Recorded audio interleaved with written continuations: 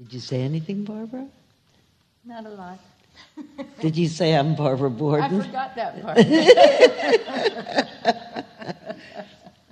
I speak, this is my first language. Yeah, no. And, one of my friends who's a mindfulness researcher, I asked him recently, I said, it's harder for me to remember names of people that I actually know. And it must be that I'm old. He said, no. He said, well, first of all, it is that I'm old, partly or a little bit. But he said, a person's name is the least important thing to remember about them. Because your name could be Barbara Borden or Jane Smith or whatever. Mm-hmm. But the operative thing about you is I know who your life partner is, and I know that you drum, and I know where you've been, and I know what you're like in your personality, and if your name was something else. So if I had forgotten, it would be all right. This is a better introduction, actually, than Barbara Borden. So who drove you here, actually? She's not here yet. She's parking the car. Amy.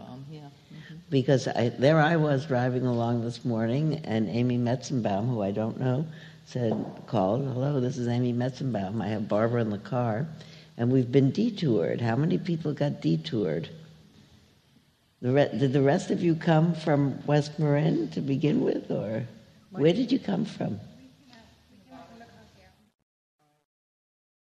You were in Nicasio. Yeah, Nevada. Oh, you came out the back way. You came out the back way anyway. That was very good. So we were in San Anselmo, and we had to come all the way around and all the way out to the highway and up to Lucas Valley Road and over Lucas Valley Road and then over Nicasio Valley. But wasn't it beautiful? It was beautiful. It was beautiful. How many people here have not been to... We're going to just say hello, and then are you all right without a chair? Yeah, because we're going to do some stuff soon, right? Right away. Without a chair. Okay, a couple of minutes. Because a lot of people have not been here before today. For who is it a first time here today? What's your name?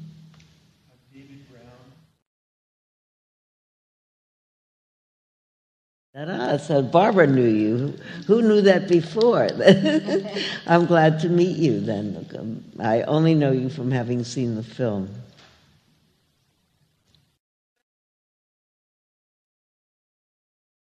Brooke, welcome. Where do you live? San Francisco. Oh, so what? Were you all the way coming out here and then had to turn around and go the whole other way? May or may not have gone through.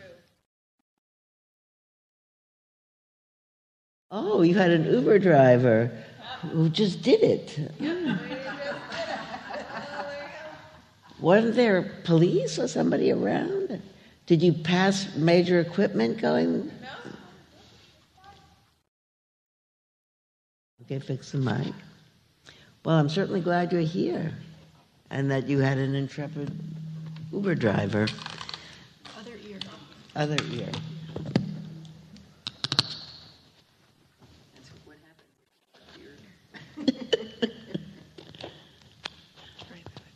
Okay. We'll see. Well, I'm glad you're here. Will the Uber driver come and get you? Yeah. Oh, good. Otherwise, we could have found you a ride, but that's great. Good. I heard her say she got through so fast.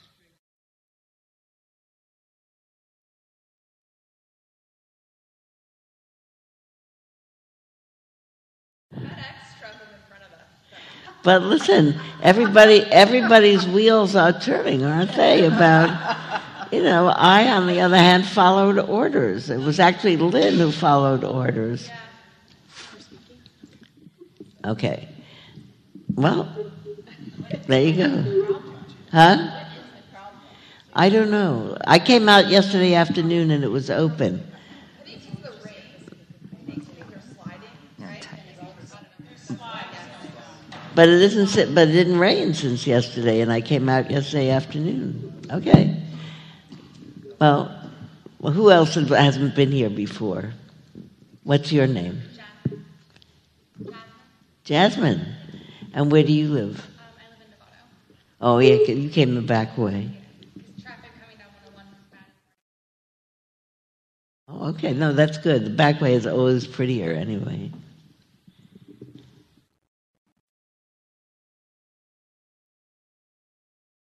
Javalika? Okay, that's close, but not exactly. Where do you live? We are coming from Seattle, Washington. Yeah. But here we are here with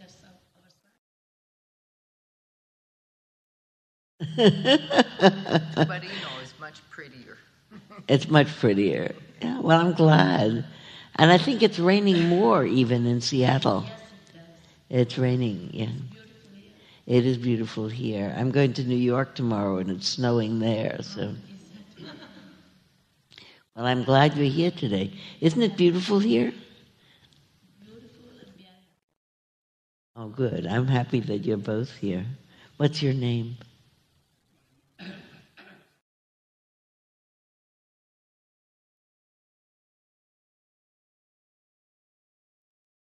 That's great. Will you stay for a while? Okay. That's nice. That's nice. And these days it's lovely. So who else? Yeah? Uh-huh.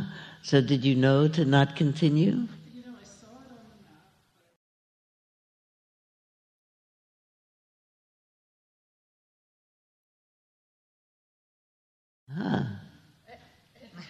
map, Okay, it remains a mystery then. And so everybody introduced, this is my friend Barbara Borden, who I've known for a fair amount of years. Since the first Iraq War. Yeah. I'm not surprised, even though it didn't come immediately to my mind, because that's the kind of a place where I would have been, and you would have been. And you were helping me. All right, well, here we are now. I hope somewhat further along in history, but who knows? That's a whole other story.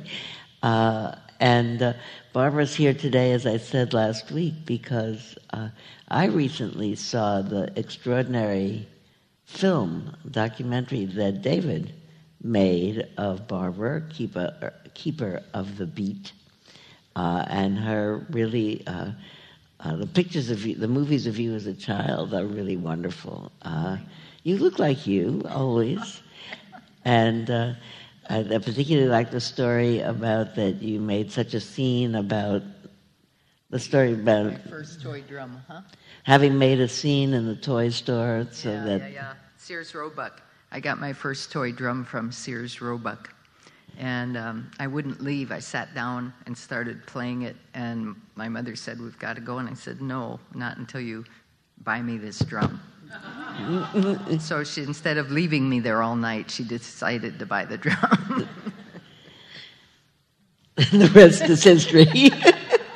Easy decision. Easy decision. And I was really impressed with the film, and for several reasons. First of all, I'm very impressed with the fact that drumming not only is an art, but like every other art, especially music, it's a contemplative art where you really have to do decades of extreme practice of one-pointed focus to get to be good at it. And the sense of mindfulness meditation is that we are going to pay such attention moment to moment that our focus... Goodness. Barbara, Laura, what happened? We all did. Good. That was exotic. Good. Okay, wasn't me. I didn't do Wasn't anything. me. No. Oh, well. And I want to talk about it a little bit later, because I was thinking about when anybody does anything to the point of really perfecting it as an art. You know, when you watch someone win the Olympics and figure skating, or perform the Rachmaninoff cello concerto in an amazing way, and you realize how much one pointed focus for how many years, how much dedication, how much determination, how much patience, how much of all the qualities that make up the 10 fundamental virtues, according to Buddhism, actually, are needed to do that. So I wanted for her to come here because I thought it was relevant to talking about the limits of human talent, like the limit of spiritual development talent, according to the Buddha, is we would so thoroughly see the suffering that's part of that's really embedded in human life experience that we would never be other than kind. We would so thoroughly have mastered all the impulsive, self-centered thoughts that often block out remembering that everybody's in the same boat as we are. And we perfectly remember that everybody is just like us, and we would be nothing but peaceful and kind to other people. Out of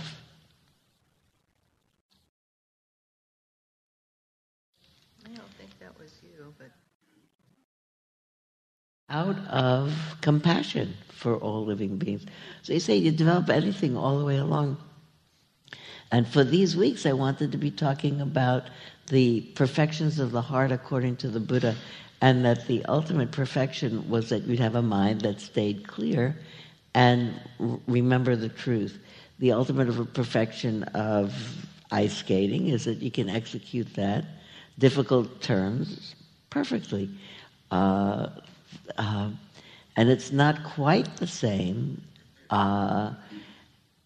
in terms of recognizing the challenge of life to make yourself at ease in it. I was thinking about a friend of mine whose son actually did ice skating. Every morning at 5:30, there used to be a rink over in Larkspur, and his parents would drive him, and from 6 years old until 17, when he was a competitor for the Olympics, and the first three people nationwide go to the Olympics, and he placed fourth. So you think, even in something that's fantastic, it's not perfect, that's fantastic, but this and that happens. I hadn't meant to tell that whole story, but anyway, here's this lovely film, really inspiring film, because not only is Barbara a wonderful drummer and is drumming a contemplative art, but she's a woman. And drumming is not so usual for women as it is for men. And today is International Women's Day. Did you wear red? You forgot. Who remembered? Lucy remembered, you remembered. You remembered, he remembered, there you go. International Women's Day, the first march on the first Women's Day march was in 1903. The date was set 1908. The official date was set in 1911. In 1908, 15,000 women who were working women, probably in the garment industry in New York, were marching for equal pay. So we're still marching. And they're figuring if it increases parity of women with men, continues at the same rate that has been, it will be 2084 before that parity is reached. I read that this morning, but that seems ridiculous, actually. But here we are. So that's enough of that.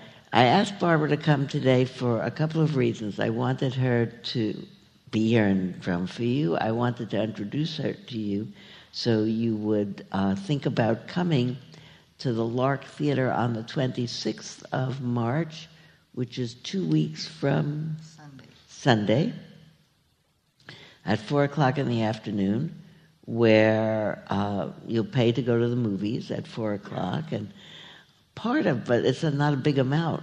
1 million people are not going to come to the movies, but a lot of people, I hope, will come to the movies and go out and tell their friends, you ought to see this movie. And the friends will tell their friends, and they'll see the movie, or they'll get it, or they'll meet Barbara. Because at this point in the film's development, it's won lots of prizes and recognition, but it needs to move to the next level, and it needs another level of financing. So we are the Kickstarter, a Kickstarter, among others, So I hope you'll come. Is that a good thing to say about? Yes. Okay, all right. I'm rehearsing, for when we're there. And I asked Barbara to come today and do two things for us. First, I asked her to get us all to be drumming as a way of really noticing how the attention gets focused on rhythm when you're trying to keep it. And then that she'd do a performance piece that she did on New Year's Day for us here. And that when she finishes that, we'll just sit quietly for the rest of the time until 11 o'clock and do our normal sitting here quietly, resting in the moment, and then we'll teach some more at 11 o'clock. So does that seem good to you? That seems very fine. Good. Yes. Do it. In fact, I think about everything starting with drumming. Just think if Congress started meeting with drums first, drumming, everybody drumming. They did. Yeah, that would be a good idea. Oh, if. Yeah. I thought something No, was a if piece they, of history boy, that I would missed. that would be some movement. All right, so ready to go? Go.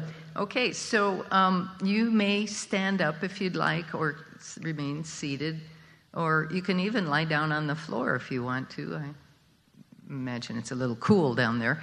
But what we're going to do is just get ourselves, two things are going to happen. You're going to join me in the pulse. Now the pulse, just to make it easy, there's no clock in here, but the clocks that used to have second hands, you could see the pulse every time the second hand would move one notch. That's a pulse. And there's 60 of those in a minute because it moves every second. So now that we have digital clocks, you don't see that in the same way, but that's the pulse. So the pulse consists of either a movement or a sound, and then space, and another movement or sound, and then space. And there's equal space between each movement and sound. So, for example, when we walk, and you all do walking meditation, I know, so you can put this in your next walking meditation, but we're going to walk faster than in the meditations here. But if you just walk in place, so I'll walk loudly here. So you hear that? We have a pulse going. And of course, our built-in pulse is the heartbeat. And that goes on automatically for all of our lives, amazingly. So here we are, pulsing with our feet.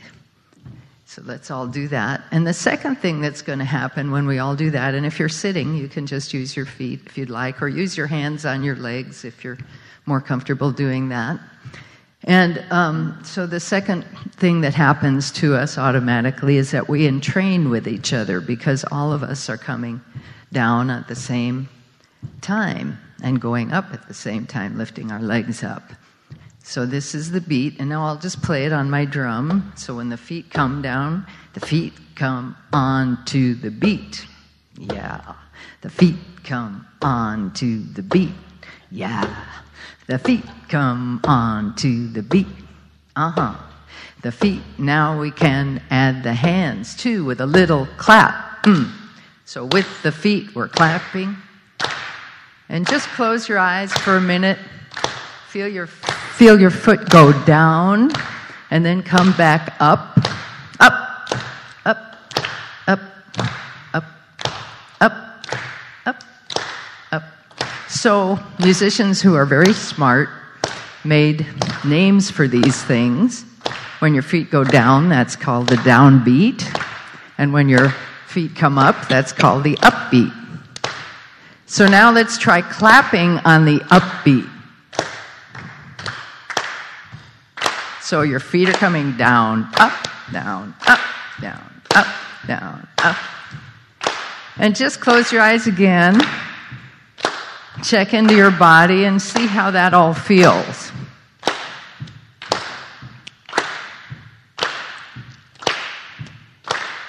Y'all come, y'all come, y'all come to see us by and by.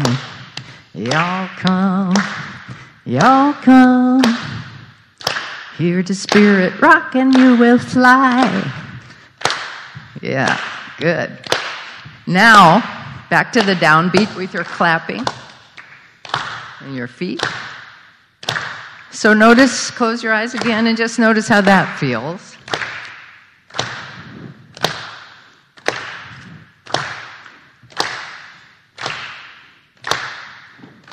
Good. Now keep your feet going just like they are, and then clap anything that comes to you as a little rhythm.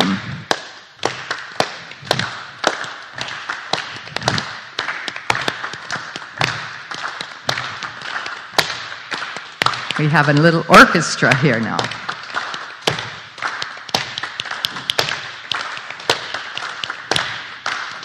And again, you can close your eyes and listen, feel.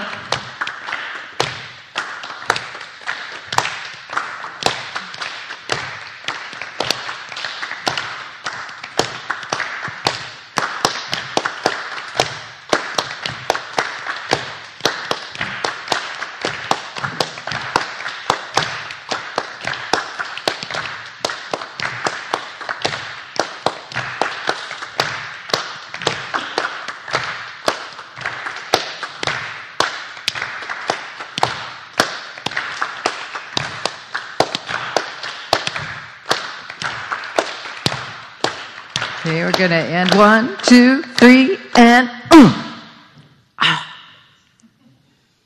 So close your eyes again and just feel your body for a minute.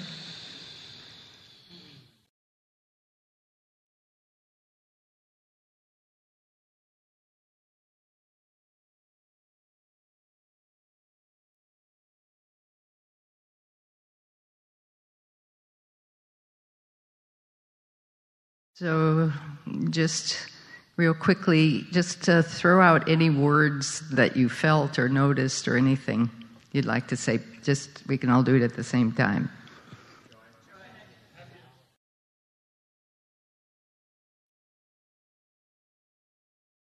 Yeah, I always feel extra alive during and after drumming, so.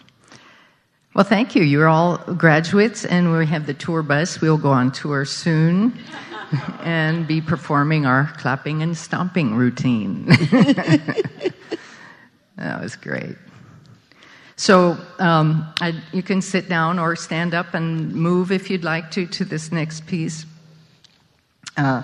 which Sylvia requested I do, and I'm really happy because I love this piece. It came to me one morning. I was sitting in bed, and I just got all these words rolling through, so I wrote them all down as fast as I could, and then edited and took a bunch out, and came up with actually what I consider to be my philosophical way of being. So this is called Be Beat from the Tower of Love.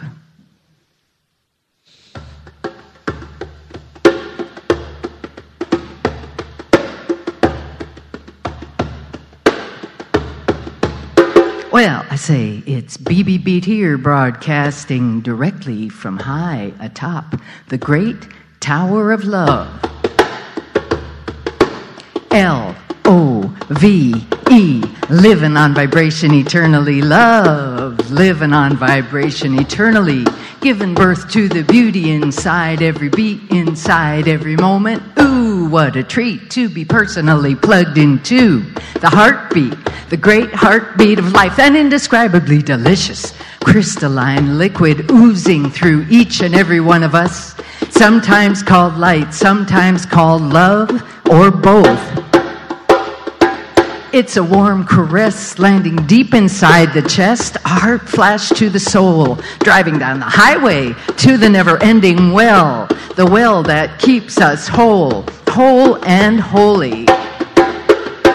Hearts open wide, no place to hide, no duck and cover, 'cause we are the lovers. Yes, yes, yes, yes, yes, we are the lovers we've been waiting for.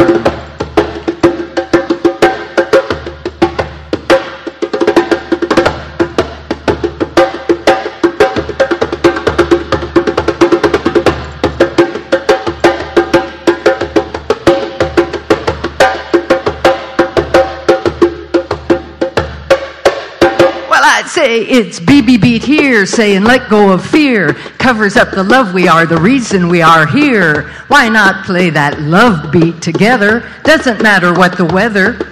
As we jump into a part of what is true, the palpable, perpetual, provocative pulse, the big beat, I say, the palpable, perpetual, provocative pulse, throbbing endlessly through time and space, moving and grooving everywhere, every place, entering all forms of life, even the human race as we tumble dry on the plains of existence, testing our tendencies toward resistance. We forget that we are part of all eternity, that we are meant to be ecstatic and free, to simply be here now.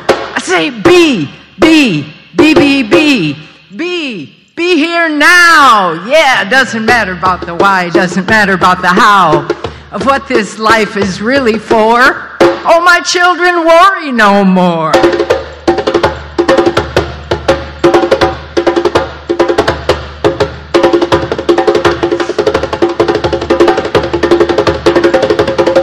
Well, it's BBB here with a great big cheer. Hey, BBB, I see your incredible divinity. So join in the fun, laugh and play. Just a little bit feels so good each and every day. No need to pay attention to what others might say as we drum and dance and sing sweet release. We can eradicate the critic's voice and even the police of our minds with happiness, not just a fling, with luscious love. The prized brass ring, remembering to be kind.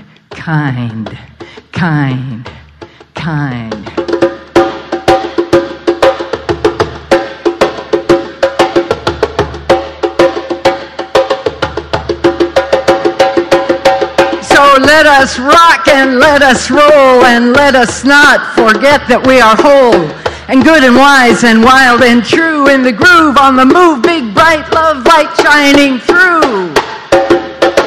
This is it, here and now, me and you. All of us together know a beat we can do that is loving each other into being brand new. So celebrate this happy creation, 'cause we are the lovers of peace and joy, keeping the beat for future generations.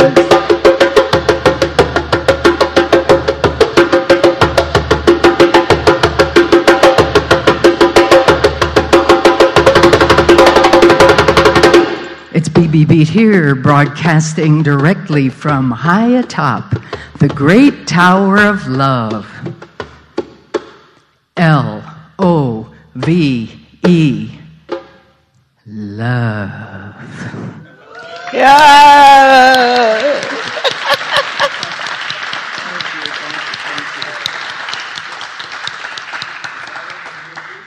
Say that?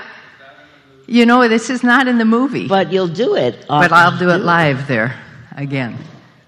Yeah, I like to do this one live. Come to the Lark. Brava. You know what I forgot? What? When we were on, because I said after Barbara plays, we'll all sit quietly. I forgot that that's the line that I say after Barbara plays the cello. Then we'll all sit quietly. It'll draw out into a long note. We'll all be sitting there quietly. That was the wrong Barbara. This Barbara, you cannot sit quietly afterwards. You have to say, yay. So we'll sit quietly, but we have to have like a break between. Then we can say, sit quiet. Really, bravo, sweetheart.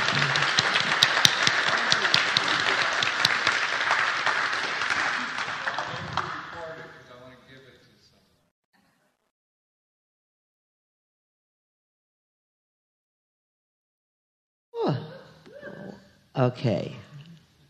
Making the point that the mind has the capability of not wandering, that you probably stayed pretty much focused on what was going on right then. And just as Barbara said, what do you mostly feel after we had been doing our own personal drumming? What do you mostly feel now?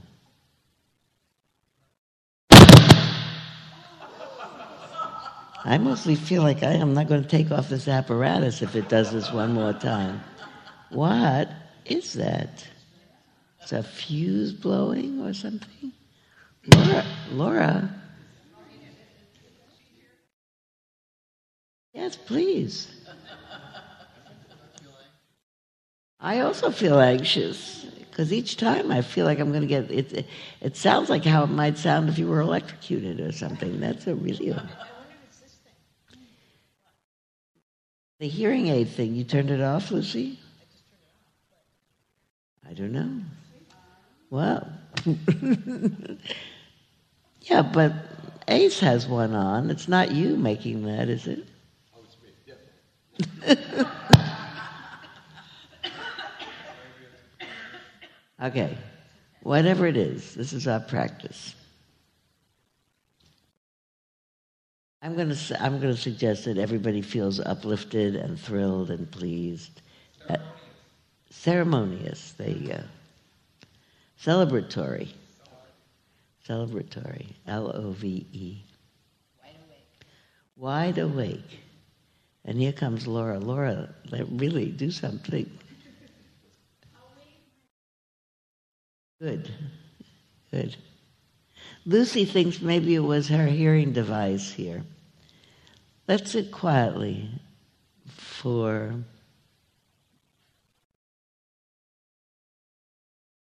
12, 15 minutes.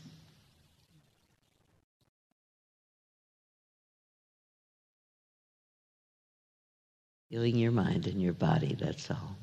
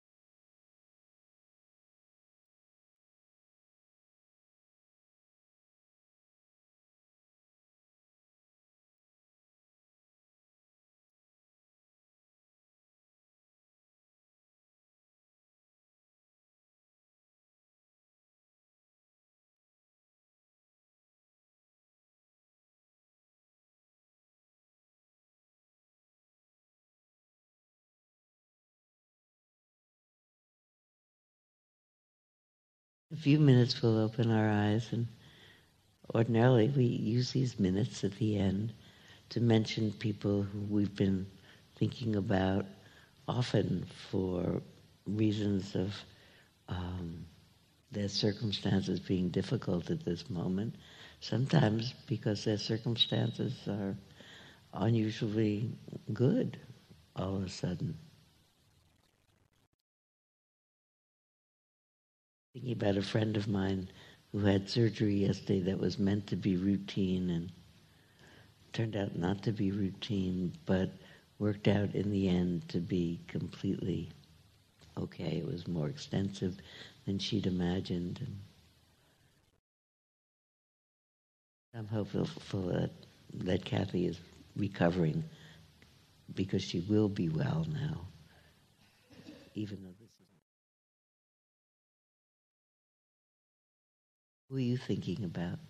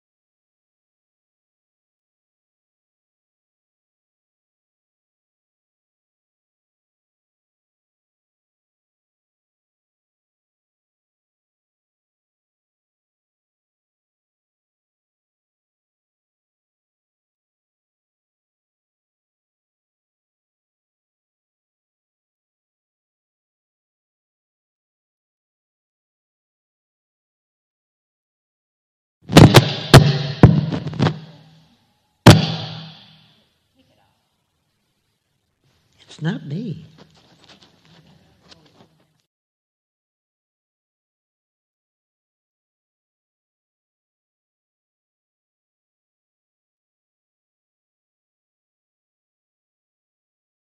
I don't think it's this, because I didn't move at that time. It sounded like it's here somewhere, but... Laura, is it this microphone maybe being up here?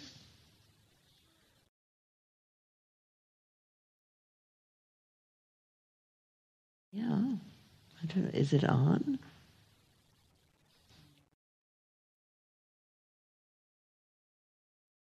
It's off. No?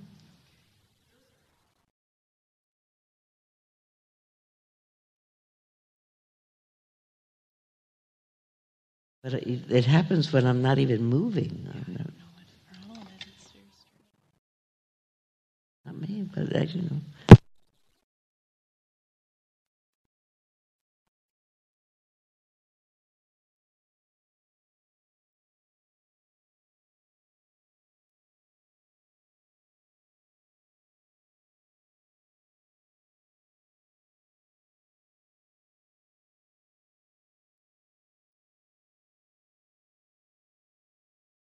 Is that working now? Okay. I think if it happens again, what we'll do is turn off all the electronics. You don't know. I guess we should try one more time. We'll turn off all the electronics. Everyone will move their chair up here. We'll pretend it's my living room. And I'll just talk in a normal tone of voice. Is this on? Yeah, it is. Okay. I'm sorry for it startling right in the middle.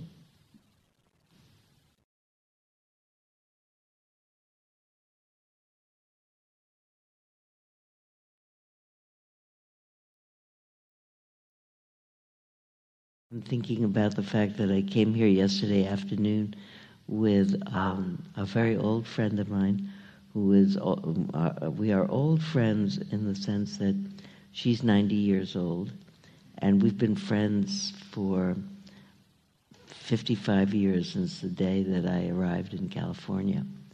So we've been old friends, and we're old women who are old friends.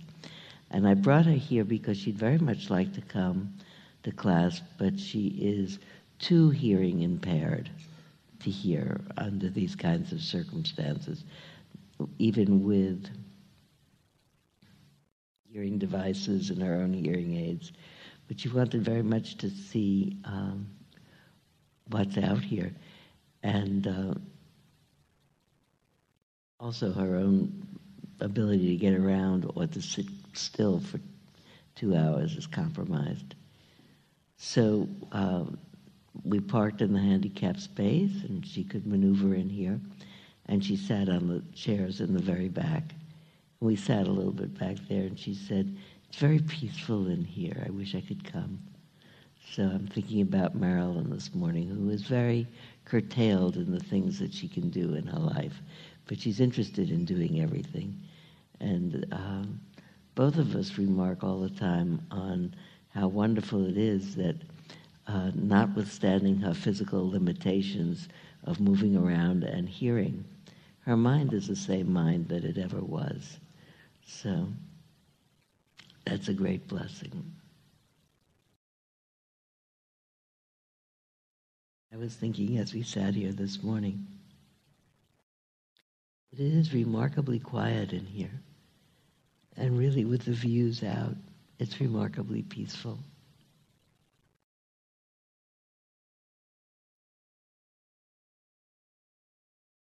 May all beings have people who are concerned about them and take care of them. May everyone feel cared for.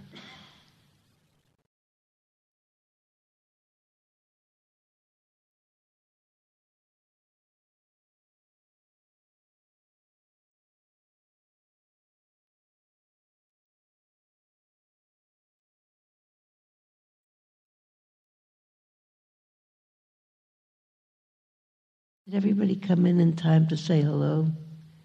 Anybody's? No, there you go. What's your name? Cindy.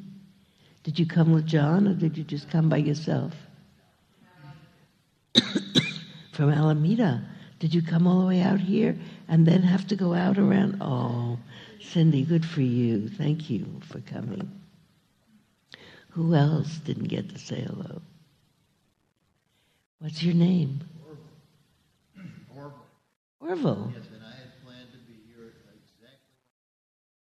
Yeah.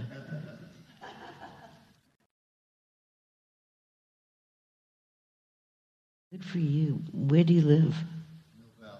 Oh, you had a lot of around and around. Big surprise. Were you born in the Midwest? Chicago. All the Orvilles I know, which is now you are the first, were born in the Midwest a pretty long time ago. So welcome. I'm glad you're here. And there are two men behind you who are. My name's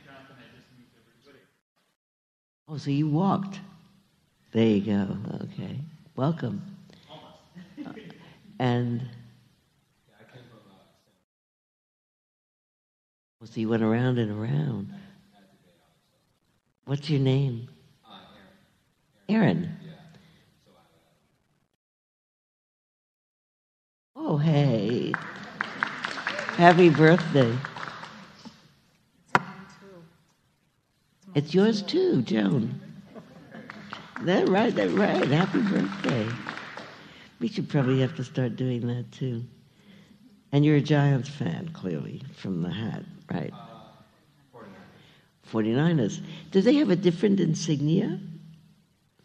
If you were a Giants fan, would it still... They both have SF on it, so Yeah, there you go. Okay. So I'm glad you're... Yeah, there you are.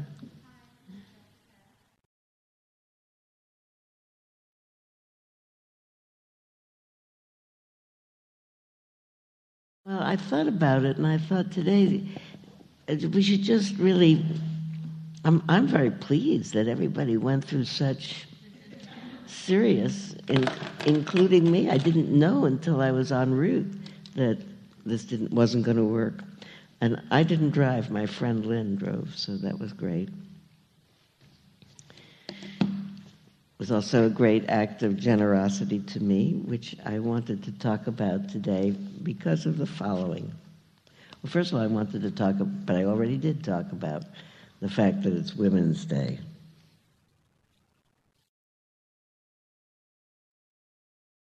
Maybe come up again in what I was going to say. But somehow I was thinking a lot about do you remember, here's how it happened, that I put this together in this way. Do you remember when we finished class last week?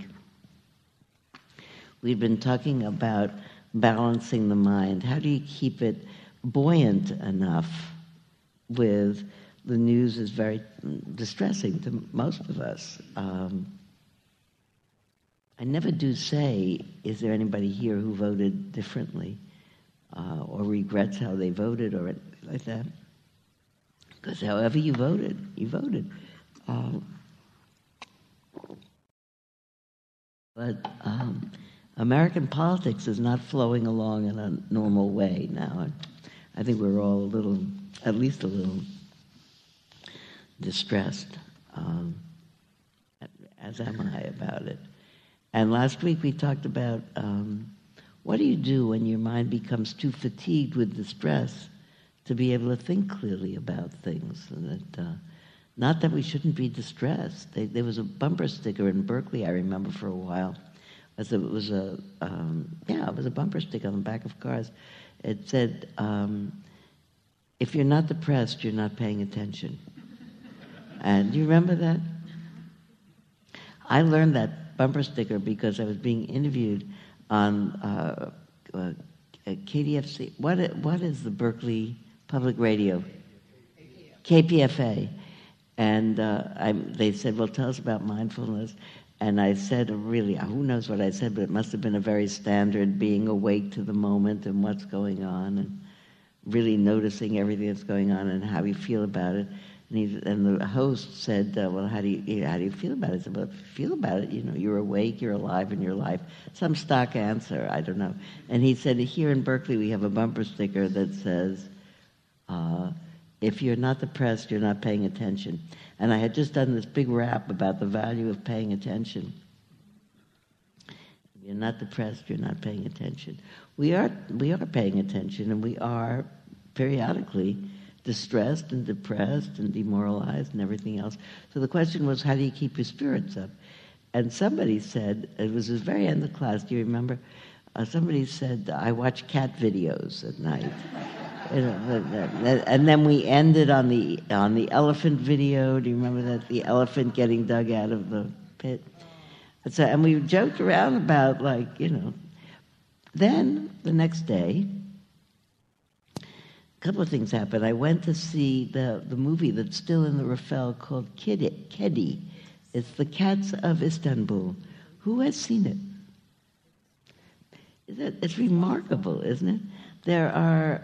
I feel like I just said that. I did just say it on Sunday. I didn't tell you about the We didn't discuss it here last week, no. There are 100,000 cats roaming around Istanbul that nobody owns, but that everybody takes care of. And they looked at, and this is a documentary about the cats of Istanbul, and it's beautifully filmed, so I really hope you see it for that reason. Lots of aerial views of Istanbul, and just beautiful music in the background, and the kind of Middle Eastern music, really lovely. And here are all these cats, and everybody takes care of them. And the cats appeared to me, they profiled certain main cats that as they went through a day. And they interviewed 6 or 8 people. You saw people in the video, in the movie, but mostly you saw cats. And every once in a while they interviewed somebody who was feeding cats. And they looked at me as I watched the movie to be something like the monks in Burma or Thailand who go out every day on their alms rounds. They make certain rounds around in the village, and the villagers know when the monks are coming, and they prepare food for the monks, and they go outside, and the monks pass by with their bowls, and the villagers put food in the bowls, and the monks go back to the monastery. These cats make their rounds in different places, and the shopkeepers say, oh yeah, he comes around every day, and this one comes around every day. And you don't know where they live, except the camera follows at least one of them under a fence and over a wall and into a building that looks like a warehouse and into a box where that cat has a bunch of kittens. And it takes a picture, and it follows a cat as it's running with a big piece of food in its mouth to bring it home to its kittens, and it deposits it. Kittens are eating, it runs out again. It's very touching. They look to me like mendicant monks. The people are not annoyed by them.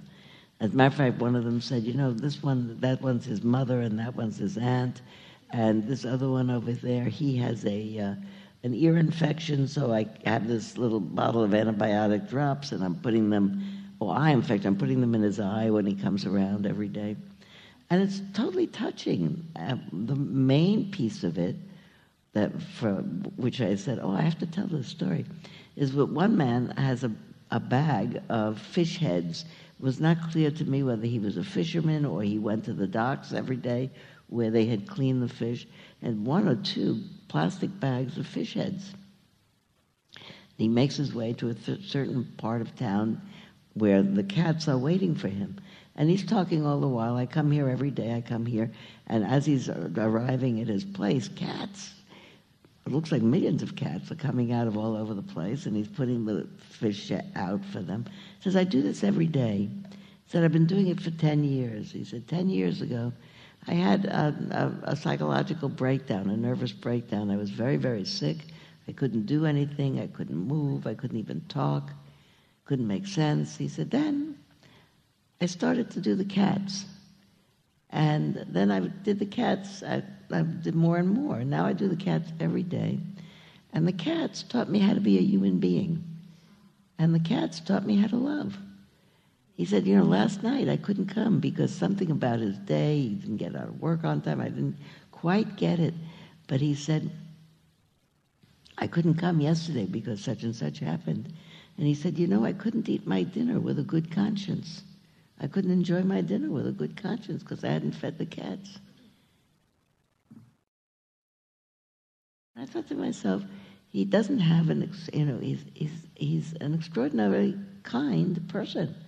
I remember at the end of Barbara's playing, she said, kind, love, and kind, and kind, and kind.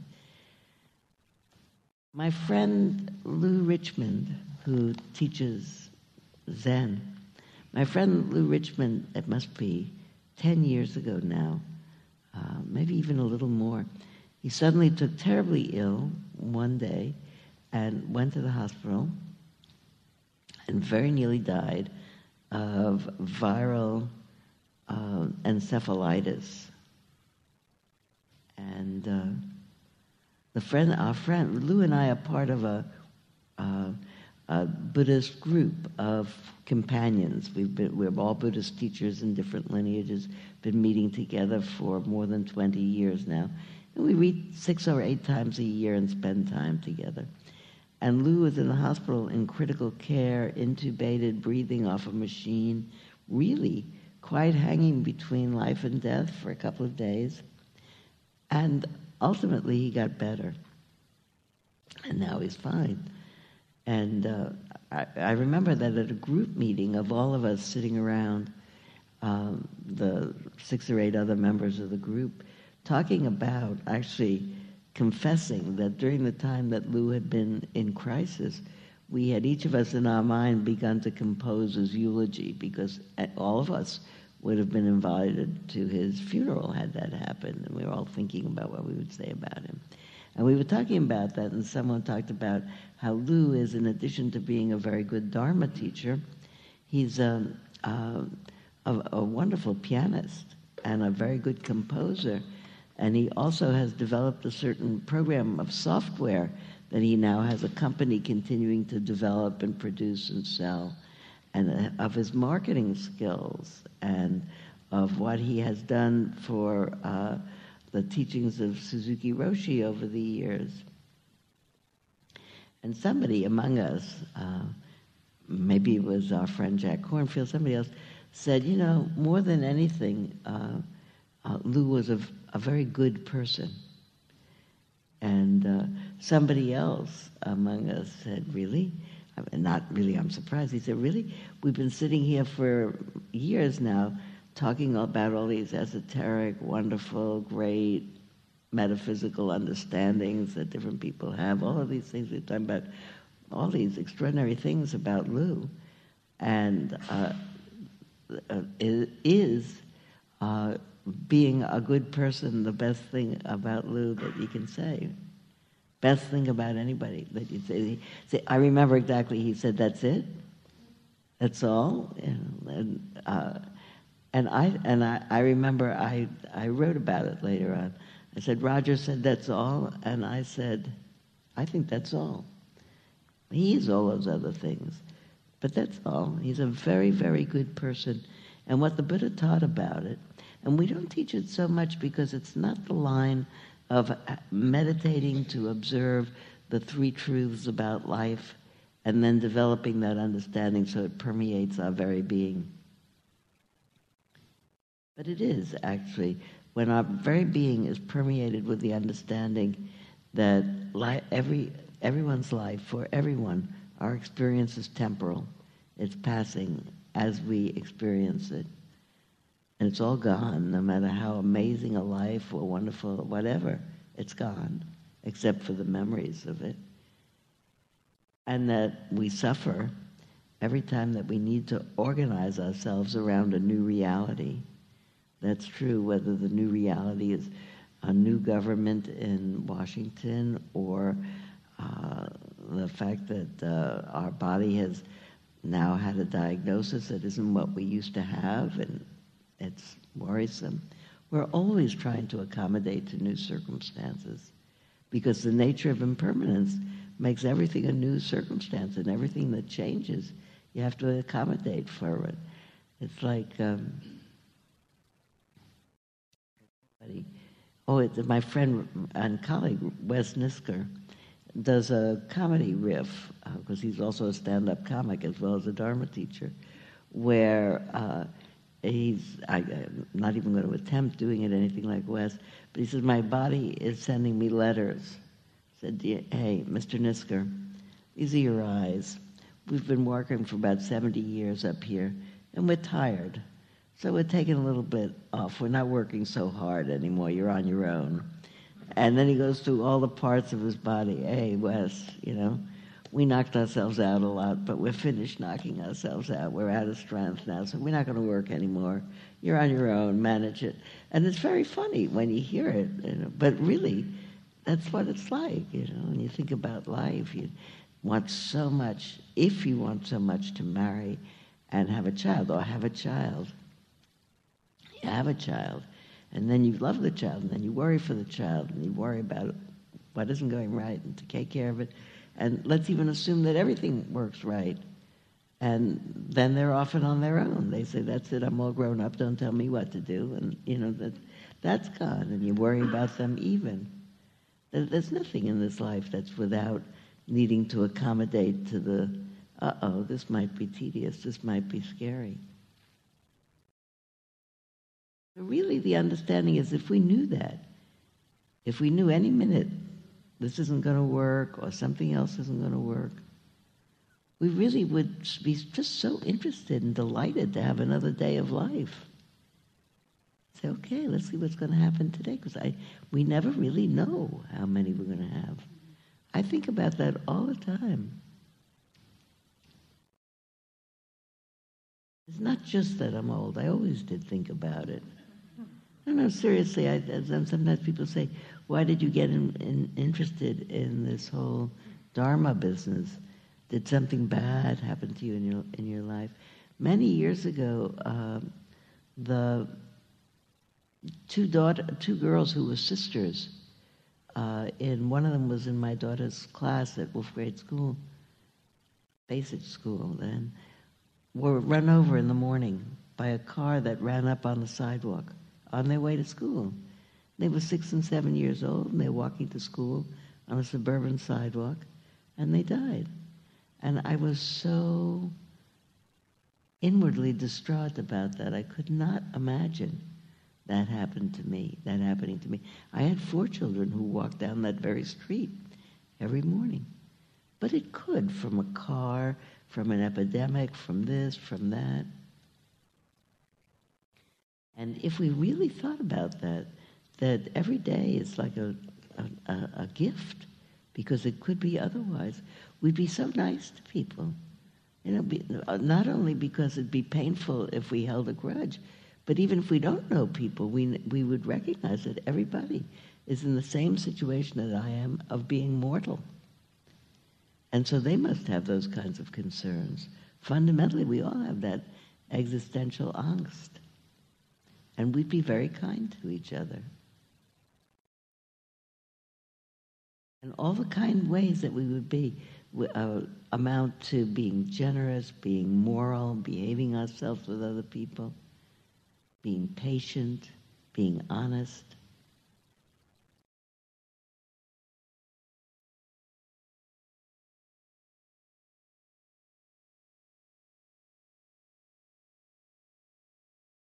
Last Thursday, I remember last Wednesday we were talking something about generosity. Last Thursday, I was walking down the street. I had to park my car several blocks from the Symphony Hall. I had tickets in the afternoon, last Thursday afternoon, to go to the Symphony. And I did see a cellist play the Shostakovich cello concerto in a totally amazing performance of cello. Orchestra was applauding for him afterwards. It was really amazing. And afterwards, I was walking up the street, and my car was several blocks away. So there was nobody standing around in the street, nothing. I'm crossing yet one more street to get to where my car is. There's a man standing on the corner, just by himself, not carrying anything. He was dressed enough. He didn't have like an overcoat or a topcoat, but it was a warm day. Just standing there, not carrying anything. Didn't look like he was homeless because he was neatly enough dressed. He was an older man just standing there. And I came up near, I was just going to pass him, and he said, could you give me a few dollars so I could buy something to eat this afternoon? So I immediately, we'd been talking about generosity here. I'd had some other, there are people closer to the Symphony Hall that have signs that are there all the time that I talk to all the time. But he didn't look like that. He didn't have stuff. I said, would you buy me, would you give me a few dollars so I could buy something to eat this afternoon? And right across the street from where I was one of those grocery stores that are on the corners in that part of the city, Mom Pa Grocery. I said, you want me to buy you a sandwich? He said, yes. I said, okay, let's go over there. I'll buy you a sandwich. And we cross the street and we go in. I'm not sure he can read. So I say, you want turkey or roast beef? He said, I want turkey. And then I see he doesn't have teeth, or he didn't have teeth in. So I was glad for the turkey because that was easier. Anyway, we buy the sandwich, and I say to him, listen, I have to go, but you wait here. I'm paying for the sandwich here. And you wait for the sandwich, and but I have to go now. Okay, he said, thank you. I left. Oh, I said to him, do you have a place to sleep tonight? He said, yeah.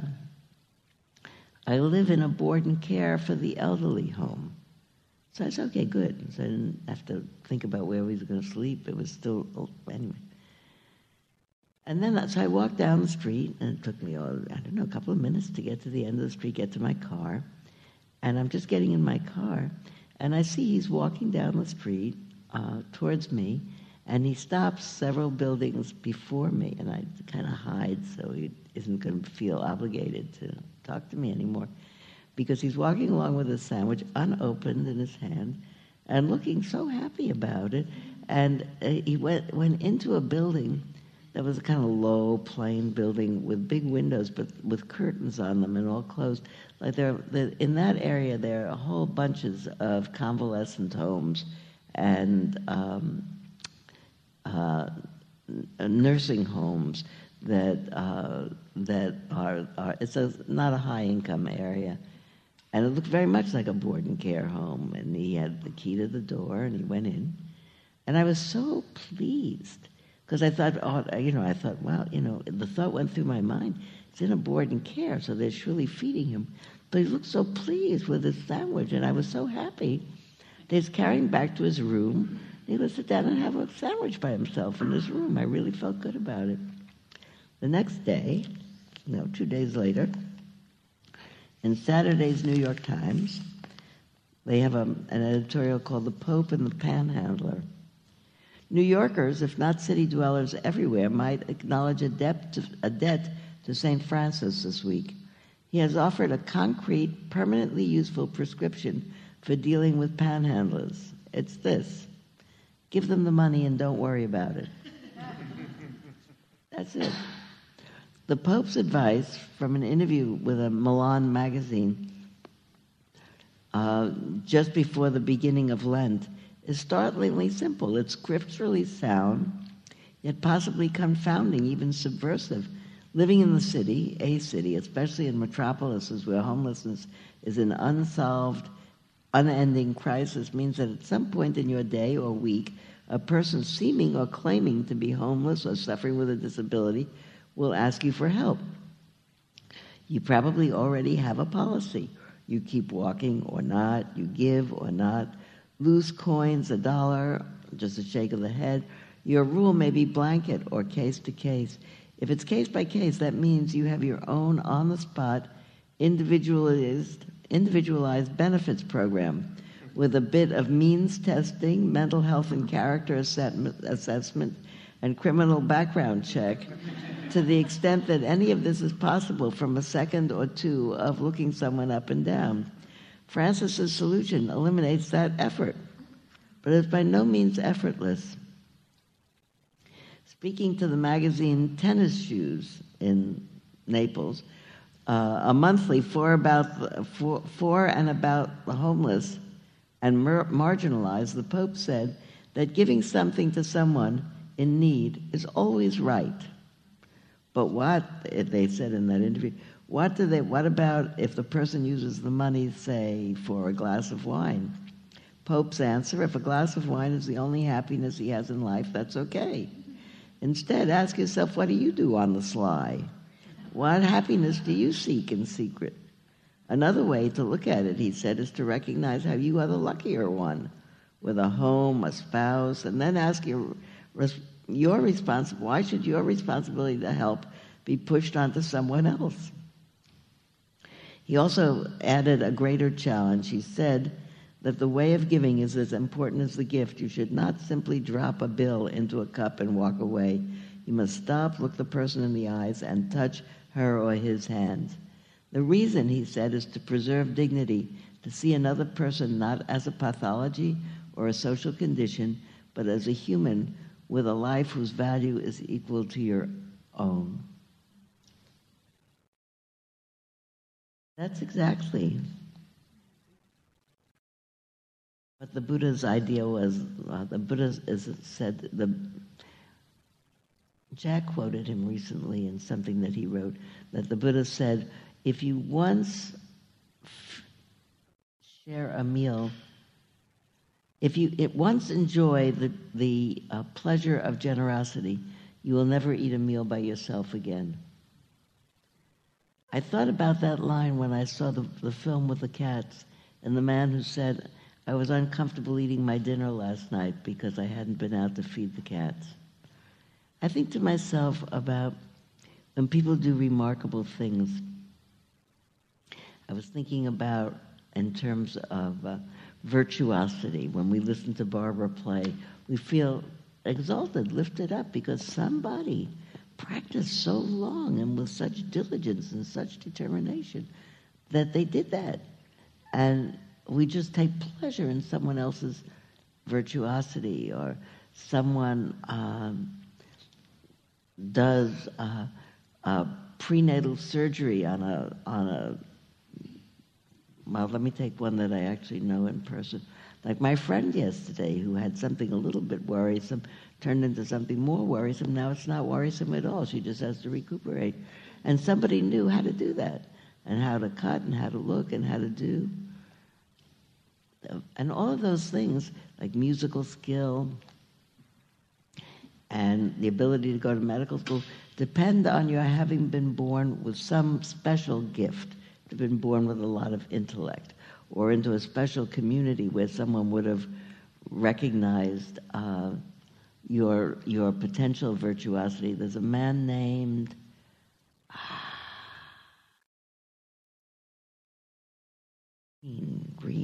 Ryan Green. Ryan Green is a bass baritone with the Metropolitan Opera, singing a lead role this year in La Boheme. He was in juvenile hall as a adolescent. He couldn't read music. He was, a teenager in juvenile hall in solitary confinement for explosive behavior. And one of the workers in the juvenile hall noticed that he was singing along with the radio, and that he seemed to really have a voice of potential dimension. There was something to his voice, and got him to meet a music teacher in the juvenile hall system, who also recognized that and worked with him and helped him to begin to sing, and helped him to get into a performing arts high school, and directed him, and he there met someone who recognized in him a potential student. He couldn't read music. He was a poor academic student. And against all odds, he had a few teachers who really loved him amazingly and helped him along. And impossibly, he came out number one in a Metropolitan Opera nationwide, worldwide contest of young singers coming up, with stage fright, with everything. He did 5 years, I think, with the Vienna State Opera as a kind of an internship coming up, and now he's singing with the Metropolitan Opera. It's kind of against all odds. He's an African-American man. There are some who are singing now, but it would have been impossible a while back. Certainly did not. He was brought up by a single mother with all kinds of emotional difficulties, in poverty. I think that when I read that story, there's a book called Sing for Your Life. It's not written by him, it's written by somebody else about him, and it's amazing. And when I read it, I think, oh, look at this man now, as a boy, like, what are the odds that you're going to be a poor and black, of a single family, unhappy with the various men that come through your mother's life, acting out in a bad way? What's the possibility that you're going to end up singing leading roles with the Metropolitan Opera? It's very small. somebody is going to have to realize this boy has a talent. It makes me cry when I think about it, and really knock themselves out. I mean, he kept on all the while because the people who took him on really loved him tremendously. It was really, really wanted to help him. And it so, on the one hand, picks up my mind for him, and I think how many other people have a potential voice? How many other people, if they were in a school district where they gave everybody an instrument to see which one suited them, and say, oh, you seem to have a knack for this, you seem to have a knack for that. The current tuba player in the San Francisco Symphony is highlighted in each month. They have a different player that's highlighted. Our friend who comes and plays here sometime, Barbara Bogatin, was highlighted a month or two ago. This month, it's the tuba player. I've forgotten what his name was, Jeffrey something. He said when he was a child and they gave out instruments to his whole class, he said before that, like in the second grade, he had the kazoo or something. But then when they had real instruments, he got a tuba. And he loved it. And now he's a tuba player. And, most people don't start with a tuba. They start with a trumpet, and then they go to a baritone horn, or then they go to a trombone, and then, But he started on a tuba. You don't know who's going to say what to whom. But if you live in a school district where they have tubas, and they do that, you might find out that you have a talent. And if you live in a school district where they don't have crayons, and they don't have paper, and they have 40 people in a classroom, and they have no room for an arts program, that's not going to happen to you. You can get born with the right vocal cords. I think about it, and it's really...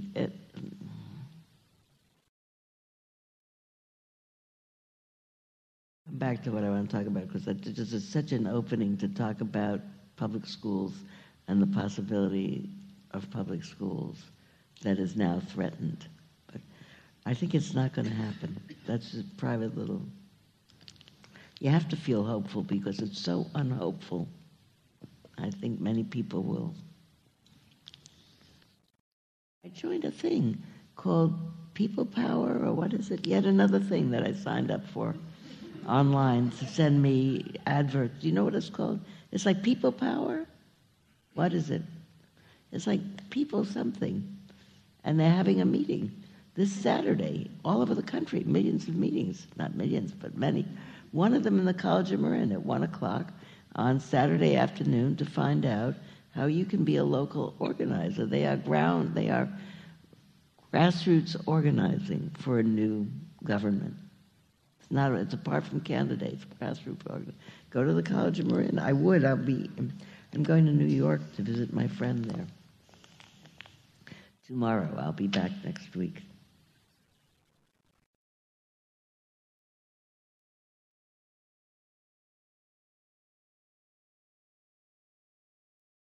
I started to say before, and that's really what I want to be sure to emphasize, that this business of is being good. Like the end of that story, as I was telling you about particular talents.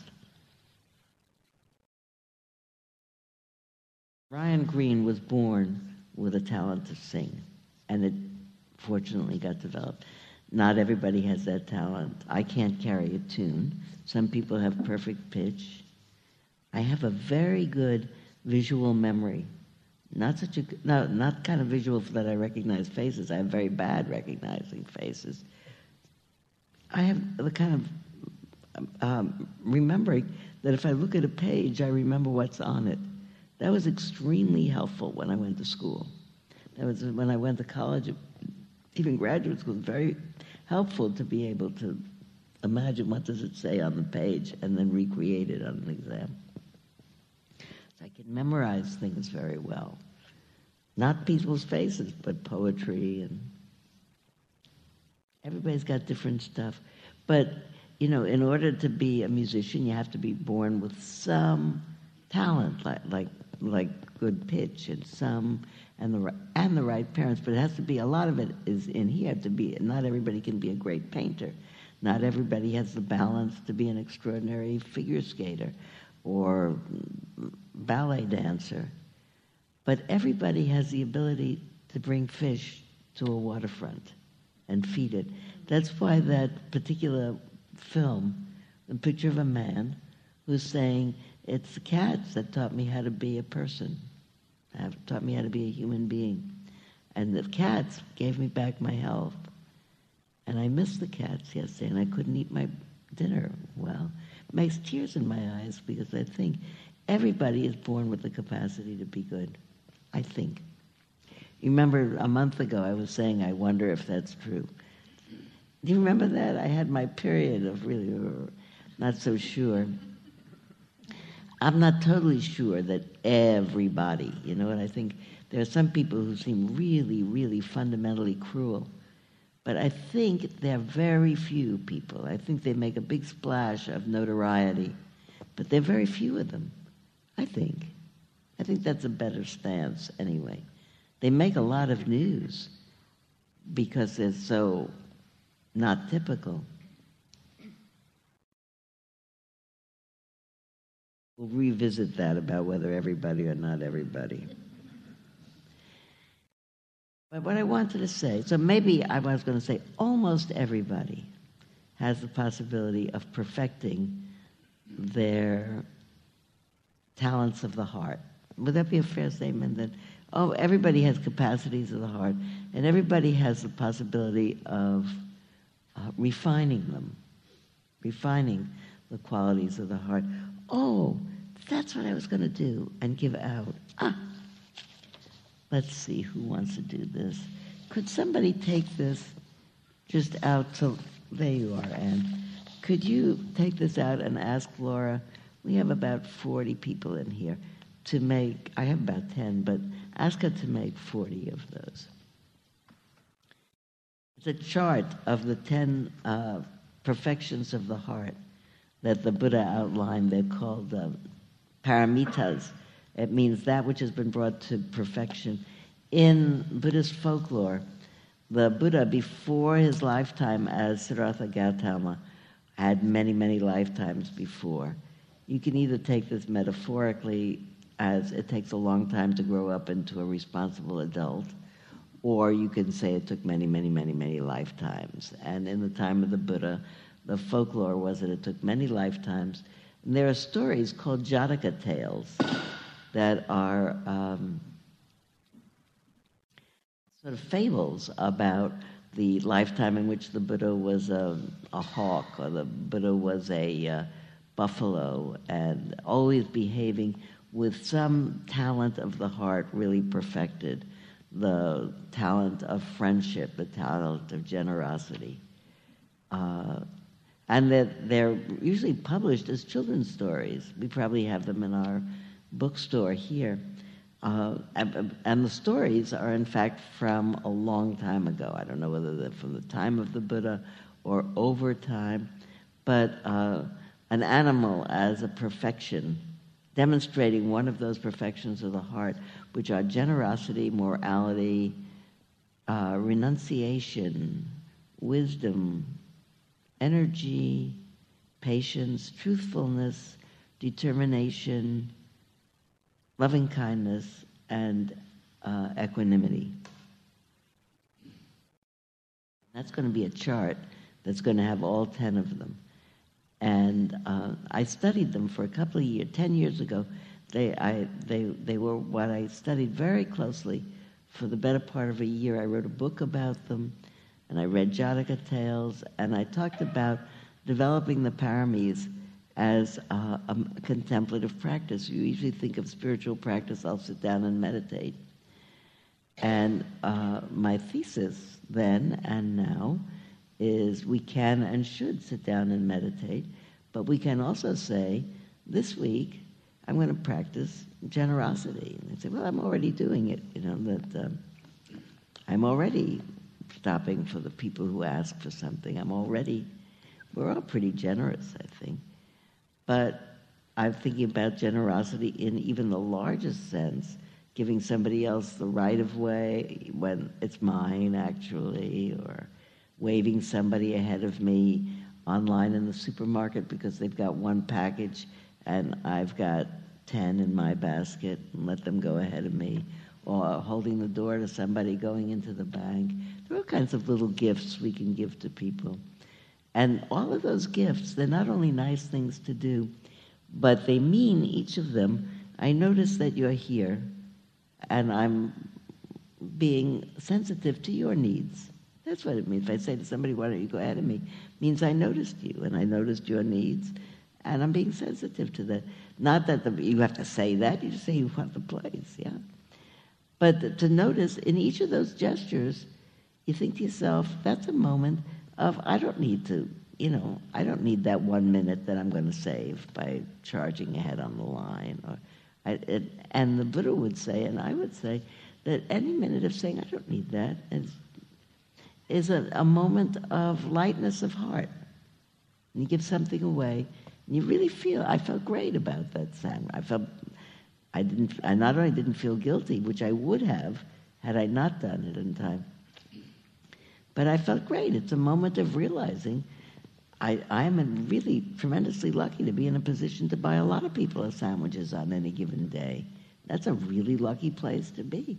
So it's a moment of celebration, not to be tied up in your own life.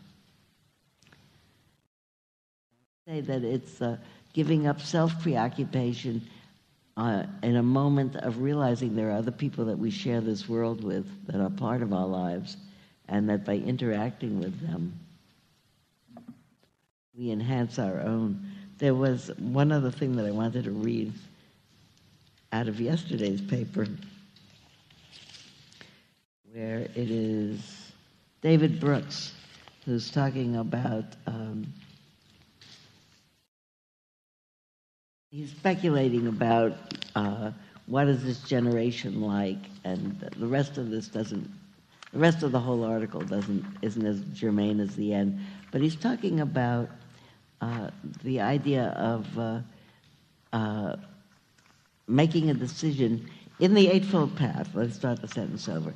In the Eightfold Path, there's no path part that says wise relationship, wise understanding, wise aspiration, wise action, wise speech, wise what's it called? Wise vocation, wise livelihood, wise effort, wise concentration, wise mindfulness. It doesn't say wise relationship. And it kind of makes sense because it was really geared to the development of one's internal process, and mostly for monks, renunciates. But we live in a very relational age, and we hope to be involved in, if not a primary relationship, a few primary relationships. And he was talking about the need to make a relationship, the value of making a relationship that has a vow about it, like vowing to stay together with some person and celebrating it in a public way. He's talking about the importance of making a vow. It's getting less traditional now. More than 50% of babies born these days are born to parents who are not in a vowed relationship with each other. I saw that yesterday. I'm not saying it's a terrible thing. I mean, we do all kinds of things. And the critique of a state-sanctioned marriage, I think, is a valid one that's so difficult to get out of, and mostly is not relevant now anyway. But the value of a vow, just for the vow part, because he has a whole column that's devoted to really, if you're in a vowed relationship and you decide to make it your work to stay in that relationship, then there's going to be times when you're pushed because this isn't exactly what you wanted. You have to do what the other person wants, or compromise with the other person, or be caring about the other person at least about as much as yourself. And he's calling that a life of covenant. He said the best feature of a life of covenant is that the relationship is not just about itself. It serves some larger purpose, fulfilling our dream of a life together or taking care of our family if there's a family involved. He said, but the deeper one is one of transformation. People in a covenant try to love each other in a way that brings out their loveliness. They hope that through this service, they'll become a slightly less selfish version of themselves. I really like that. Love is realistically a stronger force than self-interest. Detached calculation in matters of should I stay together or not is self-strangulating. The deepest joy sneaks in the back door when you're surrendering to some sacred promise. I was thinking about one of the fact that I certainly think reasons of good luck as much as good health and good fortune and the fact that we share a lot. But I have been in a relationship with the same person for 65 years. I was still 15 years old when I met him, and I'm past 80. So, and we're both still alive, which is amazing. And one of my friends is a nun who I got married at 18, and she took holy orders at 18, and she's 2 years older than I did. And we have talked so frequently about the path of relationship is not easy, and it's not, fidelity to a vow is not easy, and it's not true that you never think about undoing the vow or breaking the rule. But if you decide to do it, it's really a very strong call to not put so much effort into your own happiness and invest it in someone else for the benefit of, I like that line about love each other and so that one's own loveliness is brought out. That's really a great line. I marry people, not so often, but I do. I haven't said that particular line, but I think I will. The point of it is not, anyway, you got the point. I don't have to explain it to you better than that. That's the point. Oh, it's 12 o'clock. That's too fast.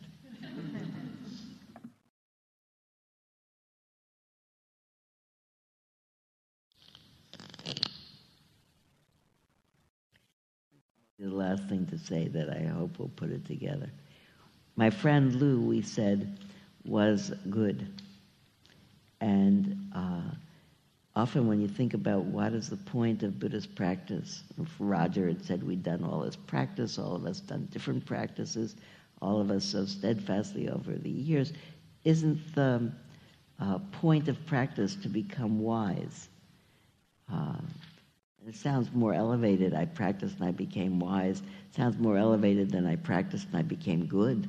It should have been good to begin with, before you started. What about the people who don't practice Dharma, don't have that same experience of impermanence and empty and relationship and suffering?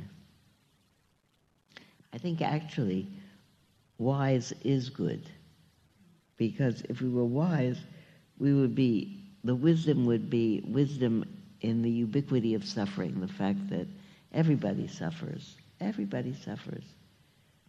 There's a degree of suffering that's obvious in people who are trapped in a life of poverty or trapped in a life of homelessness or trapped in a body that doesn't operate well. When my mother died in her 40s of just heart failure from having had rheumatic heart disease when she was a child. That's all fixable now, but it wasn't then. And she was a very cheerful woman and really did not complain about her situation. But every once in a while, we'd be going somewhere, and she walked slowly, and she'd run out of steam, and she'd see some woman, obviously more or less her age, and she'd say, with maybe some envy, but not meanness, she said, "You see that woman? She has the heart. That woman is walking around with my heart. That woman is walking around with the heart that should be in me," or something like that. It wasn't not allowing the other woman to have that heart, but the other woman's body and her brisk stride matched how my mother felt. Her body did not match how she felt. I think about that now. My son just had his aortic valve replaced. You probably know about that. 3 months ago. And he's riding his bicycle up and down all over Marin County, and he'll do the AIDS ride again for the 9th or 10th year consecutively this year.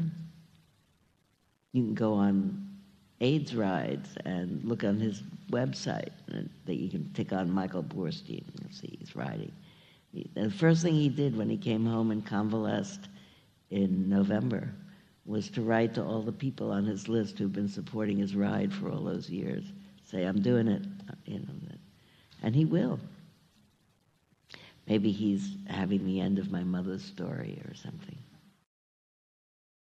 But wise is really good, seeing that everybody struggles. People struggle with manifest problems in the world, but startlingly affluent people have their children die in accidents or of a disease or get sick. It happens to everybody. Wise is seeing the ubiquitous nature of suffering. Everybody is always adjusting to what's happening to them then. Parents of the child who came in 4th in the ice skating finals, driving after all those 4 o'clock in the morning to the coach sessions. You have to think, it's not about I'm doing this so that he'll get in the Olympics. I'm just doing it. And we'll see what happens. Let's see what happens next. Either it's this or it's not this. Actually, he did great, that boy. He's now probably coming on 40, 45 years old. He's the lead dancer in ice shows all over the world, and he teaches at Sun Valley, and he's had a lovely life skating. At the time, it's ubiquitous nature of disappointment would be another way to say. What we're really making is minds that are sensitive to everybody else because everybody is disappointed. So just take a paper home with you if you have it and bring it. And in the next 2 weeks, we'll bring it out, and I'll bring more of them for who wasn't here today. And we'll talk about them. I'd like to give you an hypothesis that you could think about if you look at them at home. If you look at the first one as generosity, and it looks like, okay, generosity is generosity, and you always think about giving something away. I think they're all acts of generosity. And so if you have some time to think about it as a kind of a homework, think about what's the gift involved in each of them. There's a gift. Is that all right? I thought about... Oh, I did. Did you see the Horton? We didn't get a chance. I was saying in the day of... No, it's not Horton Hears a Who. It's Horton Hatches the Egg. Horton Hatches the Egg. How many people know Horton Hatches the Egg and read it to their children 1,000 times? I will only show you the pictures because... Oh, you can see him. There he is. Horton the elephant was sitting on his egg one day. Sighed Maisie, a lazy bird hatching an egg. I'm tired and I'm bored. I've got kinks in my leg from just sitting here day after day. I'm bored. How I hate it. I'd much rather play. I'd take a vacation and fly off for a rest if I could find someone to sit on my nest. If I could find someone, I'd fly away free. Then Horton the elephant passed by her tree. Hello, called the lazy bird, smiling her best. I'm tired and I'm bored. And you look very good. Would you take care of the egg on my nest? I'll be right back. You won't miss me. So there he is, and he sits back. Maybe he bolsters up the tree.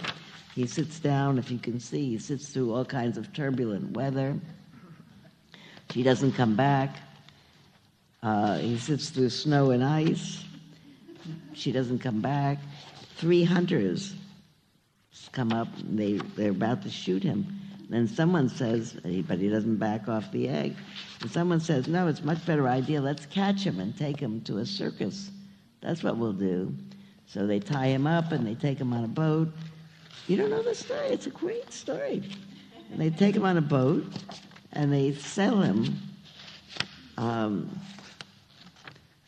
Key West somewhere. Sold to a circus, and week after week they showed him to people at 10 cents a peek.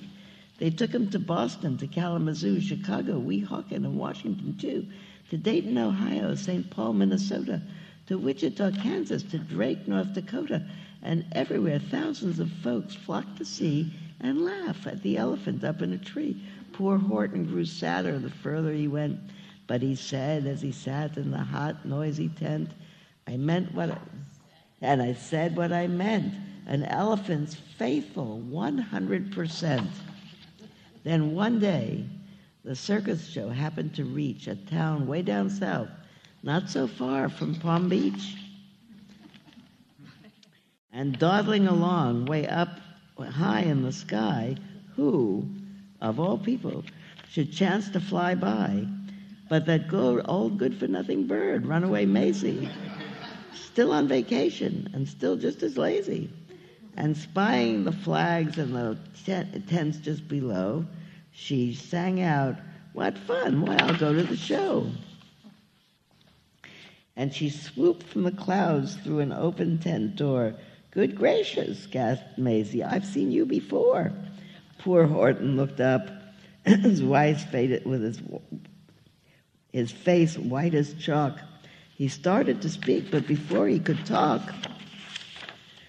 there rang out the noisiest, ear-splitting squeaks from the egg that he'd sat on for 51 weeks. A thumping, a bumping, a wild along scratching. My egg, shouted Horton. My egg, why, it's hatching.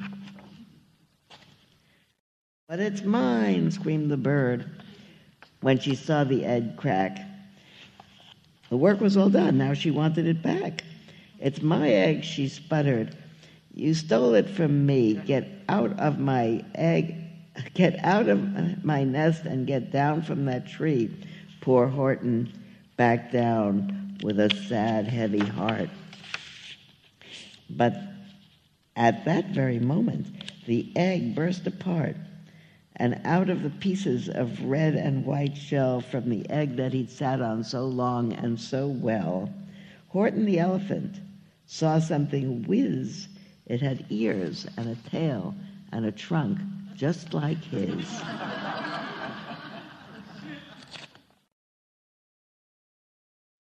And the people came shouting, what's all this about?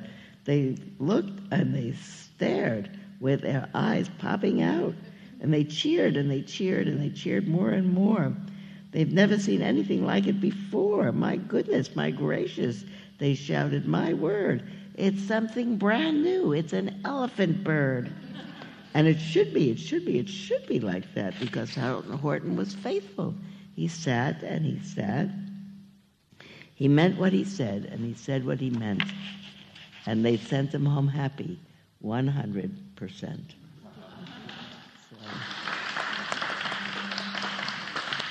So what you know is I have 4 children. I read that a lot. And it's not so much generosity. What's the parami that's involved there? Of those 10 paramis, what is it? Patience. Patience, determination, loving kindness, determination. I meant what I said, and I said what I meant. Taking a vow. Renunciation. I'm not getting down out of this tree. No, I'm going to sit here even. I'm renouncing my comfort. Snowing on me, icicles. Integrity. Well, that would be part of morality, is integrity. Yeah, for sure. So completely. What were you going to say? Loving kindness. There's a live being in this egg. I can't leave it here. It's like the man saying, I missed my fish yesterday. I couldn't eat my dinner with a good conscience. Oh, I like that. I have tears in my eyes. And I think I've always taught it from the point of view of its patience. It's everything. I think that what we're going to find out when we do this chart next week is everything is everything. Why don't you have that as a homework? Can you not come next week because you... No, I forgot your name all of a sudden. No, yours I know, and behind you. Oh, Aaron. Aaron, can you not come next week? It's your birthday today. Okay. Well, happy birthday. I read your books. I went. Did someone read it to you?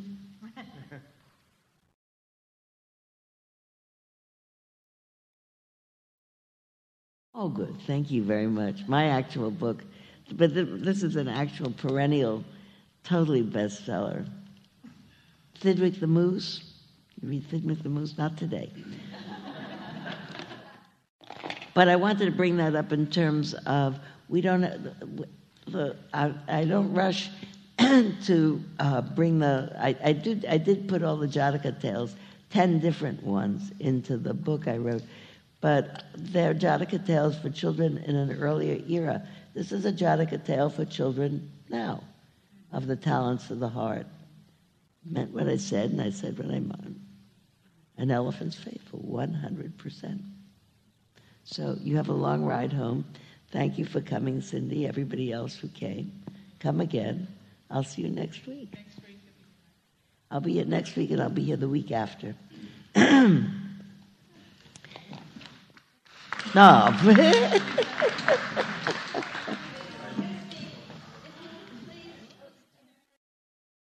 story that I heard you tell. We have an intersection.